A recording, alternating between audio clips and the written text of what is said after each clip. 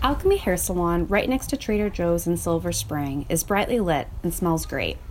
There's green Diva Curl hair care products for sale at the front and hairdresser stations with mirrors and swivel chairs in the back. Hi, how are you? Hi, I'm the reporter. Harry Styles is playing over the speakers. Today, most of the chairs are full, and the sound of blow dryers is everywhere. But when the COVID-19 pandemic hit, the salon closed for about 3 months. Roxie, the salon owner, remembers vividly what those first few days were like. I have 23 employees, and all I kept thinking was like, I cannot allow 23 people to go without a future. It was pretty heavy. Roxie is one of thousands of small business owners in the service industry that persisted throughout the pandemic with little government relief. Although the salon reopened in June 2020, it's still not back to normal. I talked with Roxie in a small closet in the Silver Spring salon so we could avoid recording the loud music over the speakers. She has short hair and is wearing a yellow flowing dress. As a small business owner, she applied but didn't qualify for the first round of COVID relief funds, although many large corporations did. She still doesn't know why she didn't qualify. And that was really heartbreaking. Even with the salon closed, bills are piling up. Rent, utilities, the website. And I'm a single mom. I don't get child support. It was really, really scary. Like many business owners, she fired her employees when the salon shut down so her staff could be eligible for unemployment benefits. Gwen Aguilar, a barber at Alchemy, said those months without a paycheck were a struggle. She was reaching out to my network and being like, I need help.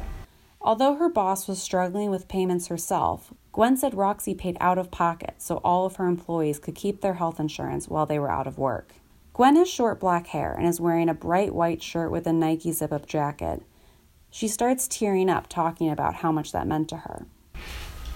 I thought that was spectacular. It really felt like some profound support during a very uncertain time. And then, I'm sorry. No, don't apologize. And then we were shut down for 108 days. And no one expected it to be that long.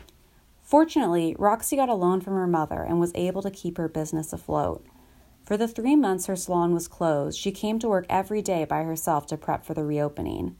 What kept me going was that I knew I wasn't the only one. So I'm going to survive with everyone, or I'm going to go under with everyone. Alchemy reopened in June 2020, but it looked different. Mask requirements, daily cleanings, plexiglass, and limited capacity were given, but they went further. They shortened appointments and stopped washing hair. Later, they organized non-blow-dry days for cautious clients. More than a year later, Alchemy is still feeling the effects of the pandemic.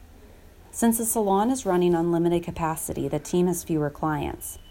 When they first reopened, Gwen said experienced hairdressers like herself We're just breaking down whatever tips they made to make sure apprentice hairdressers could make ends meet.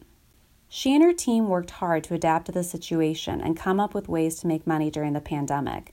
One example, they sold at-home color kits so clients could do their own hair in their quarantine bubble. She was really innovative in helping to still bring in income. That's Amma Law, the manager at Alchemy. She's wearing pink pants and a jean jacket. I'm really grateful for that because I have a lot of friends whose jobs closed and did not reopen. There's been a lot of reporting, obviously, on COVID in workplaces. I asked Roxie what she wants people to know about how COVID affected the hair industry that they might not know already. I think it's the emotional piece. COVID has taken such an emotional toll on so many of us, but we still have to show up and we still have to make people feel better when sometimes we're not at our best.